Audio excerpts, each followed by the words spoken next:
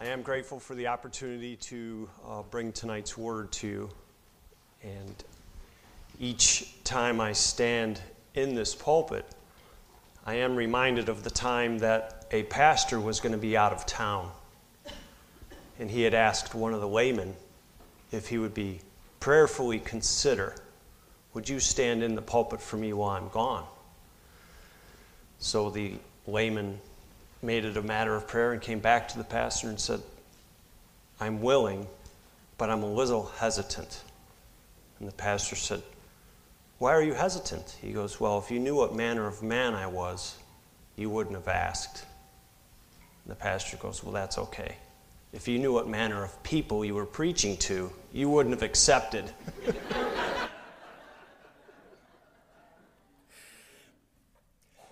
But I do feel the pressure of standing here, because this isn't a place where we work on our shtick, right? This isn't where pet projects are brought forth, or a bully pulpit, or setting the record straight.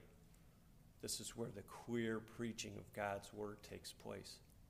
And so I feel that weight. And I think every male in this church should have opportunity, because you take a different approach to God's word when you know you have to stand and present it. And the other thing I feel the weight of is, pastor is the under shepherd here. God has called him to this pulpit.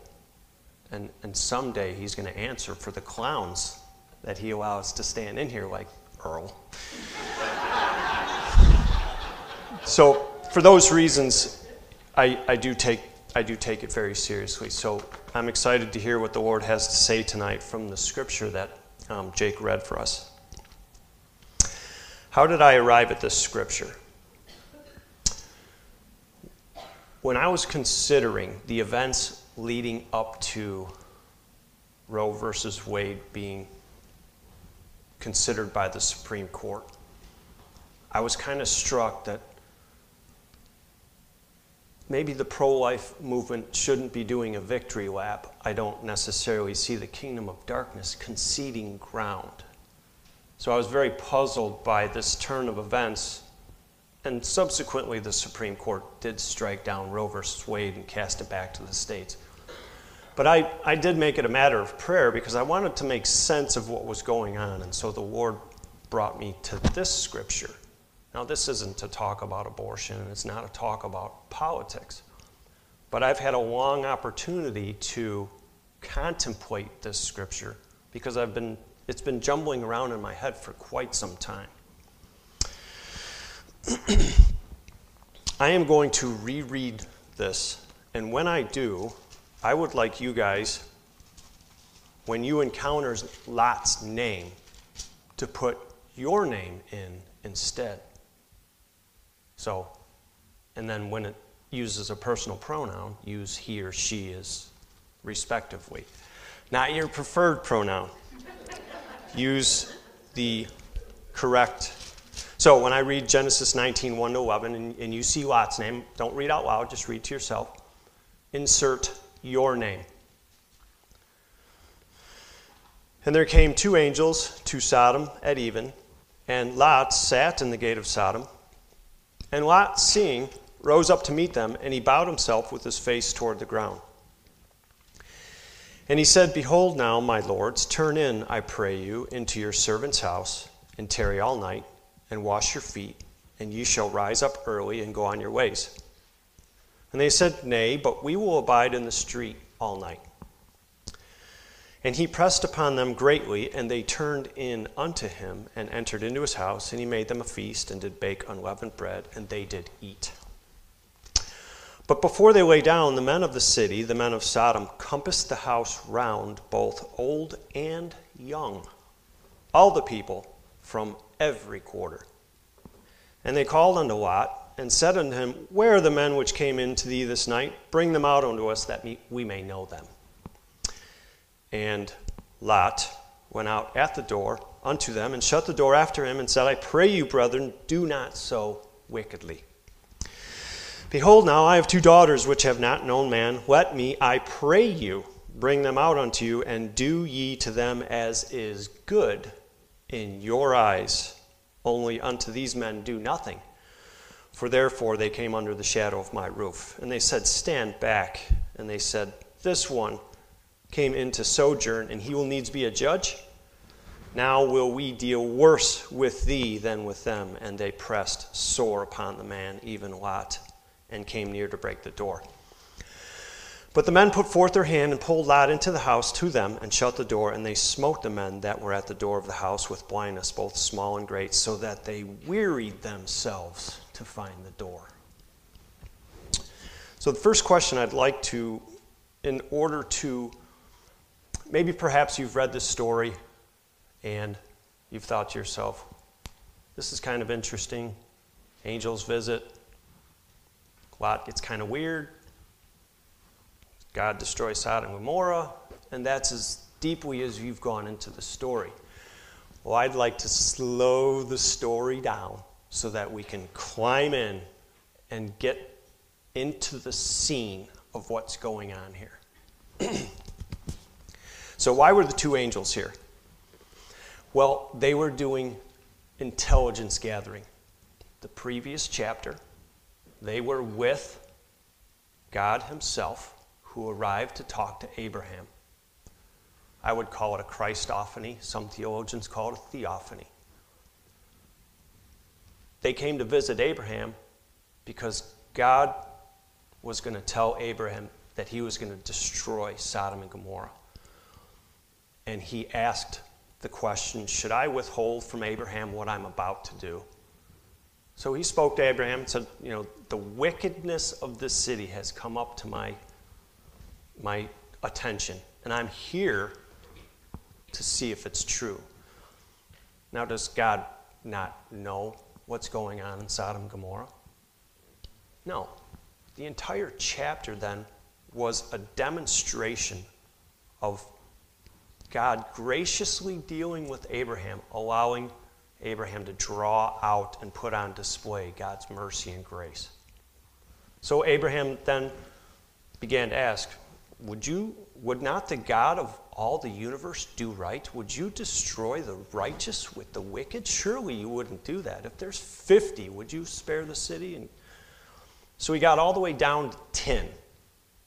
Now, by my count, Abraham was concerned because there were 10 souls in Sodom and Gomorrah that he was concerned about. Lot and his wife. And if you read carefully, it says his sons. So I'm going to count 2. That's more than 1. He had 2 daughters that were married, their husbands, and 2 daughters who weren't married. So he's saying, God, would you destroy the city for 10? Because I know there's 10 people there that I don't want destroyed. And God said, no, for 10. I will not destroy the city. Well, how many left were there? There was Lot, his wife, and his 2 daughters who didn't make it out. Well, his wife didn't make it out. So these 2 angels, while Abraham and Jesus, Christophany, are talking, these 2 angels continue on towards Sodom and Gomorrah.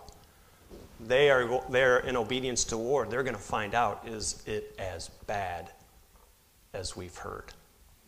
So they show up, and there's Lot sitting in the gate of Sodom. Now, for this story, I want us to consider, how in the world did Lot arrive in Sodom and Gomorrah? A lot of times when we ask the question of ourselves, how did I get here? By the time we ask that question, we're in a lot deeper than we should be, and we've been there a lot longer than we should be. So I think it's important for this story to figure out, how did Lot get here to Sodom and Gomorrah? Well, if you understand, way back in Ur of the Chaldees, Lot's father died. Abraham took Lot into his house. Lot's dad moved the family from Ur of Chaldees to Haran. At that point, God spoke to Abraham.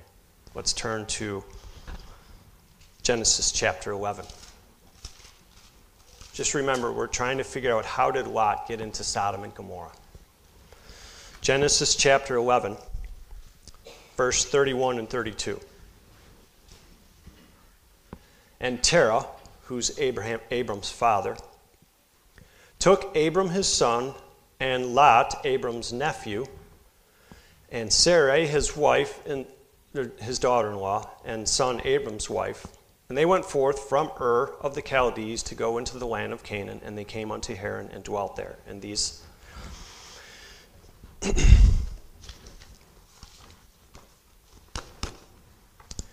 Genesis 12, 1 through 3.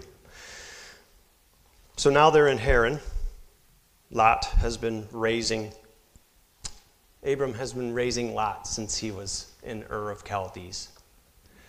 So God now says to Abram, who's living in Haran, verse 1 of chapter 12, Now the Lord said unto Abram, Get thee out of thy country, and from thy kindred, and from thy father's house, unto a land that I will show thee.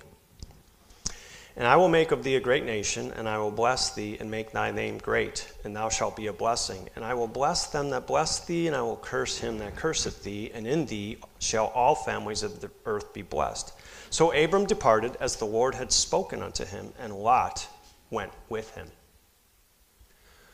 Lot was raised in a house where God's word was clearly heard and clearly obeyed. He grew up in a house that was godly.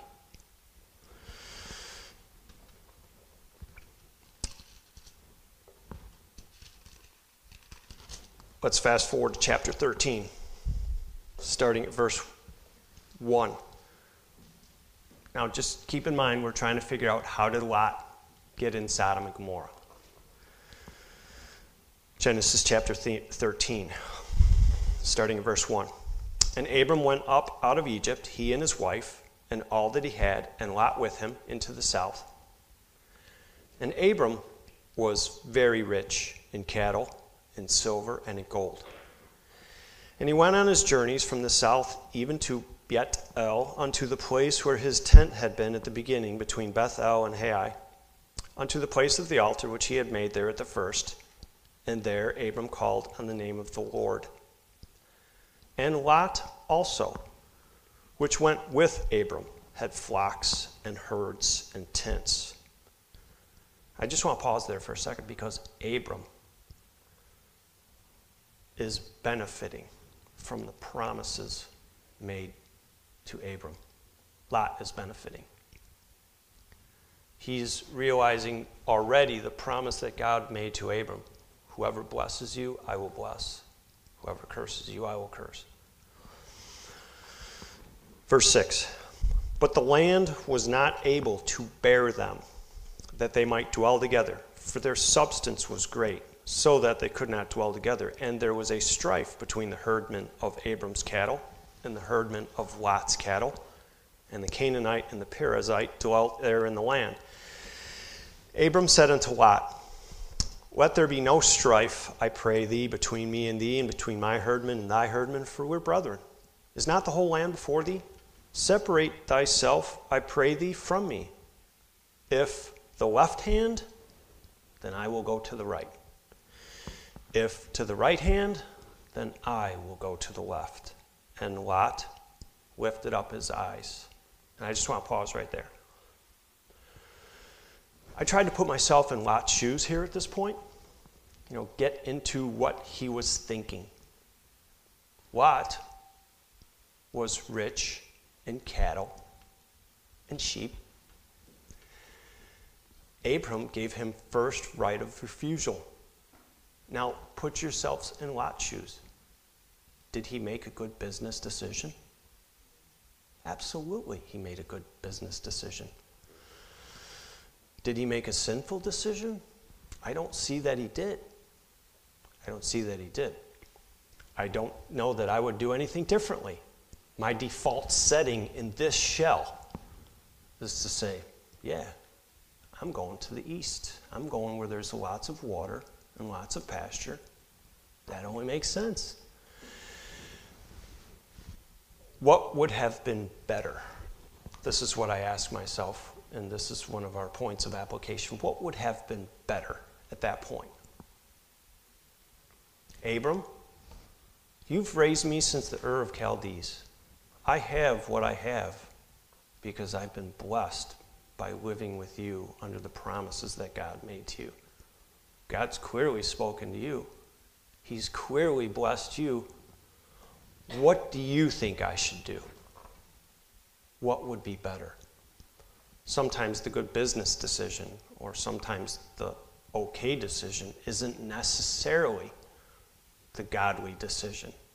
So we can see at this point, now Scripture doesn't record it, and it's an argument from silence, but I don't see that Lot made it a matter of prayer. How would our life be different if we just paused for a minute? And we don't need to get into great prayer. I'd like to turn to Nehemiah. Ezra, Nehemiah, Esther, Job, Psalms, Proverbs. So turn to Nehemiah chapter 2, starting verse 1. Nehemiah chapter 2, starting verse 1. And it came to pass in the month of Nisan, in the 20th year of Artaxerxes the king, that wine was before him, and I took up the wine and gave it to the king. Now I had not been beforetime sad in his presence. Wherefore the king said unto me, Why is thy countenance sad, seeing thou art not sick? This is nothing else but sorrow of heart. And I was very sore afraid, and said unto the king, Let the king live forever. Why should not my countenance be sad, when the city, the place of my father's sepulchres, lieth in waste, and the gates thereof are consumed with fire? Then the king said unto me, For what dost thou make request? So I prayed. He didn't have the opportunity to say to King Artaxerxes, Give me a week. I need to make it a matter of prayer. I'll get back to you with an answer. Go back to Lot. Lot, which way do you want to go? Abraham could have said, Lot, you've been riding my coattails since Ur of Chaldees. You're a big boy now. Skedaddle. Go make your own way. If you want a picture of meekness right here, this is it. Abraham is holding all the cards. He's holding all the promises. God has blessed him with everything. And what does he do? He says, Lot, first choice. Now, when Abraham died, how much of the property did he actually own?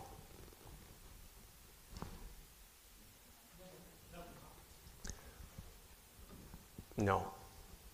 How much did Abraham actually own? Does anybody know? Just the place where he buried his wife. That's it. Anyway, I digress a little bit.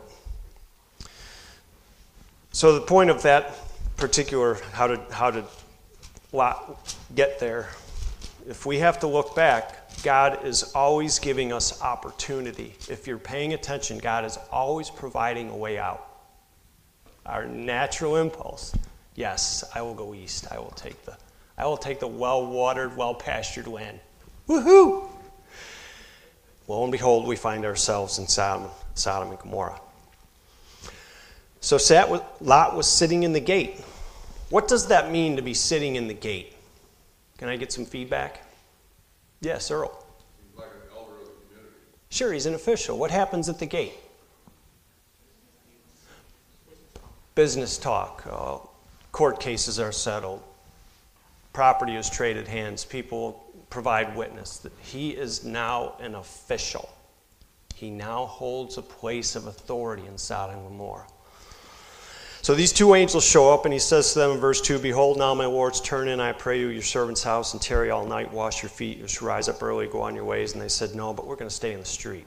Now, the custom in the Near East, as you're well aware, is when there are visitors, it was a privilege and a responsibility to take those visitors into your house and provide everything for them. Water, food, protection. As long as they stayed, you put them up in your house, and it was a privilege to do so, and you took care of all their needs. Verse 4. I've titled this section, The Mob Arrives. Before these men had even turned down for the night, the men of the city, the men of Sodom, compassed the house round, both old and young, all the people from every quarter.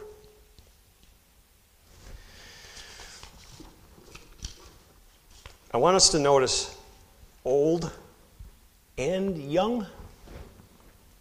Are we not living in that same time now? You see, in the kingdom of darkness, there is nothing taboo. There is no line that can't be crossed. There's nothing sacred. Sin is only satisfied when everything is corrupted. Nothing is off limits. So we see here that, look at the superlatives. All men from every quarter compassed round. I don't think this is overstating what's going on. Pick a sin of your choice and put it in your head. When you've done that sin for the 5,000th time, do you finally feel fulfilled? How about the 10,000th time? Sin cannot deliver.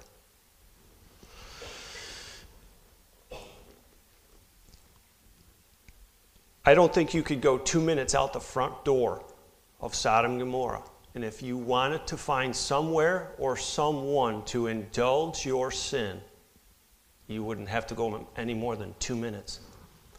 But what house did this crowd come to? They could have gone anywhere in those two towns and had their way with anybody, young or old. That's the nature of sin. It's not satisfied till everything is corrupted. I'd like to read Genesis 4:7, but I want to read the New American Standard Version because I like it better, just in this particular verse. God is talking to Cain, and he says, "If you do well, will not your countenance be lifted up? And if you do not do well, sin is crouching at the door, and its desire is for you, but you must master it." Ladies and gentlemen, the mob of sin is at the front door. Now, individually, when sin crouches at our door, we must master it. Its desire is for us, but we must master it. I think that verse is what Peter had in mind when he wrote in 1 Peter 5:8, "Be sober, be vigilant, because your adversary, the devil, as a roaring lion, walketh about, seeking whom he may devour." That's the nature of sin. It's not satisfied until it's at your door. Verses 6 through 8, Lot engages the mob at the door. Now, this was amusing to me until I took the opportunity to put my name where Lot's was, because I thought, Lot, you're a knucklehead. What is Lot doing here with this mob? Tell me what he's doing. Bargaining, good. He's negotiating with sin. Look at the language he's using. Brethren, that term denotes an affinity. I pray you. He's beseeching the mob. He's beseeching sin. Look at the terms he's offering in the negotiation. Put yourself in Lot's shoes. Ladies, you're at the scene. Put yourselves in the two daughters' shoes, please. The mob, you're about to turn into bed, pulling the covers back, and you hear this insanely crazy crowd outside, banging on the door. You hear the door open. You hear your dad start to talk. Brethren, I pray you. So far, so good. Don't do this thing. I have two daughters. Give me some feedback, ladies. How would you feel?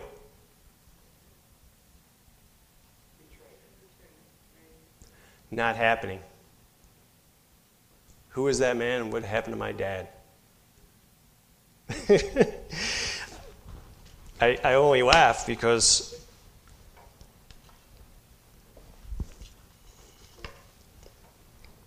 Sin does not play by rules. Sin does not reach a consensus or build bridges. Sin has no moral compass. Sin cannot be reasoned with. There's only one entity in this world that reasons with sinners, and that's our Heavenly Father. Isaiah chapter 1 verse 18 says, "Come now and let us reason together.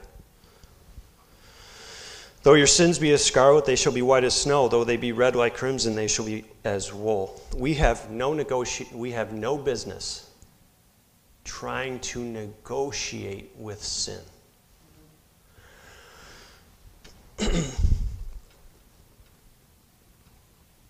What does Lot look like at this point? He's nearly unrecognizable. Let me ask ourselves this. When we negotiate with sin, do we look any differently? I thought Lot was a darn fool until I realized that. How do you think you look when you want to turn yourself into a pretzel to justify whatever sin you're about to engage in? You look as silly, Derek. So before I throw Lot to the wolves, Lot is us when we negotiate with sin. Verse 9. The mob says, "You know what, Lot? You're right. We were about to go too far. We'll turn around and go home." No. The nature of sin, you don't throw your pearls before swine. The mob turned on Lot. No surprise. Can you hear the vitriol? Can you feel the mob pressing? Get out of the way, scum. Get out of the way, stranger. That's what they call him, a sojourner. You're not from here.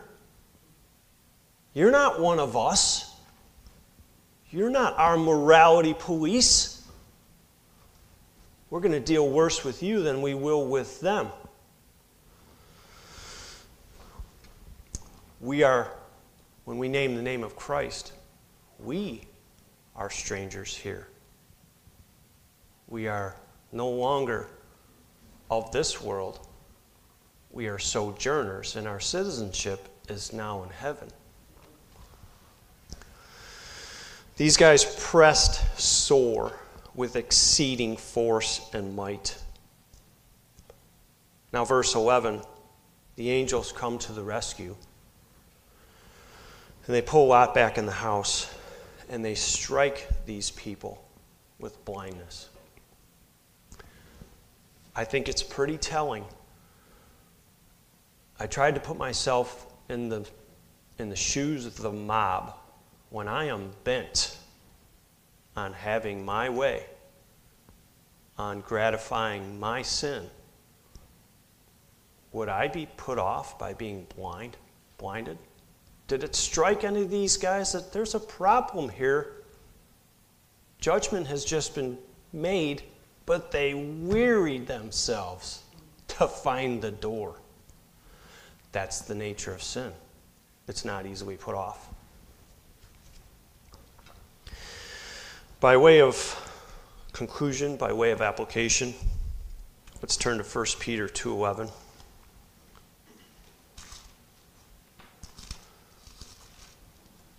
First Peter 2:11.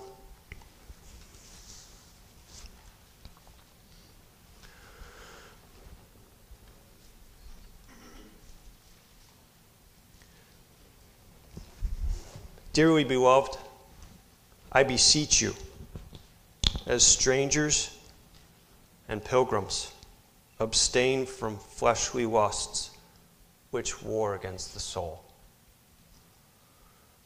I've already said it, but we are strangers and sojourners here.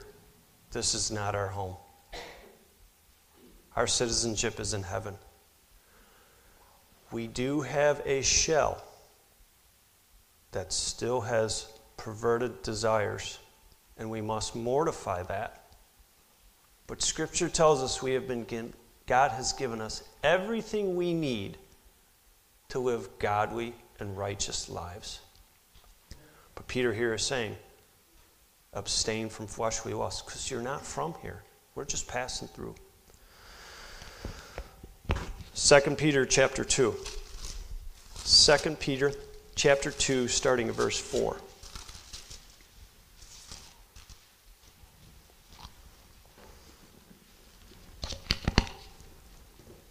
Second Peter 2, starting at verse 4. For if God spared not the angels that sinned, but cast down to hell and delivered in the chains of darkness to be reserved for judgment, and spared not the old world, but saved Noah the eighth, a preacher of righteousness, bringing in the flood upon the world of ungodly, and turning the cities of Sodom and Gomorrah into ashes, condemned them with an overthrow, making them an ensample unto those that after should live ungodly, and delivered just Lot, vexed with the filthy conversation of the wicked, for that righteous man, dwelling among them in seeing and hearing, vexed his righteous soul from day to day with their unlawful deeds. The Lord knoweth how to deliver the godly out of temptations, and to reserve the unjust unto the day of judgment to be punished. We are righteous only because the righteousness of Christ has been applied to our lives.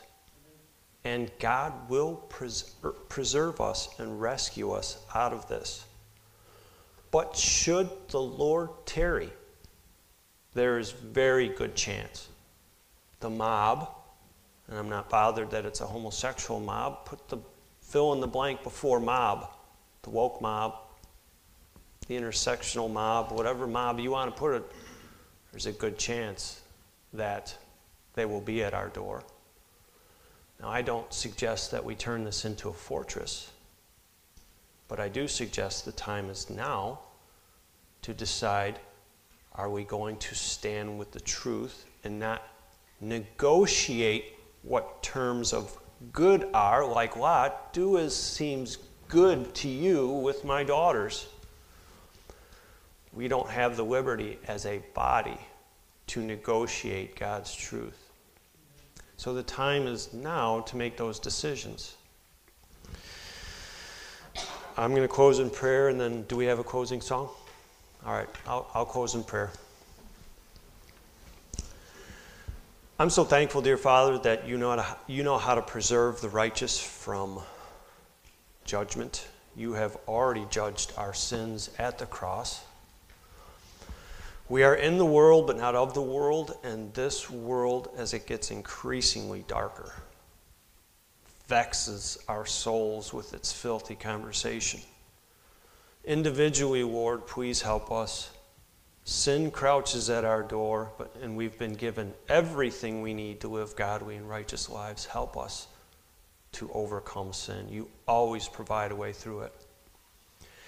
And as a body, Lord, this place here is an embassy. We are ambassadors. Ambassadors cannot quibble with the word that they have been given. Help us to be faithful to your word. Thank you, dear Father. We pray this in Jesus' name. Amen.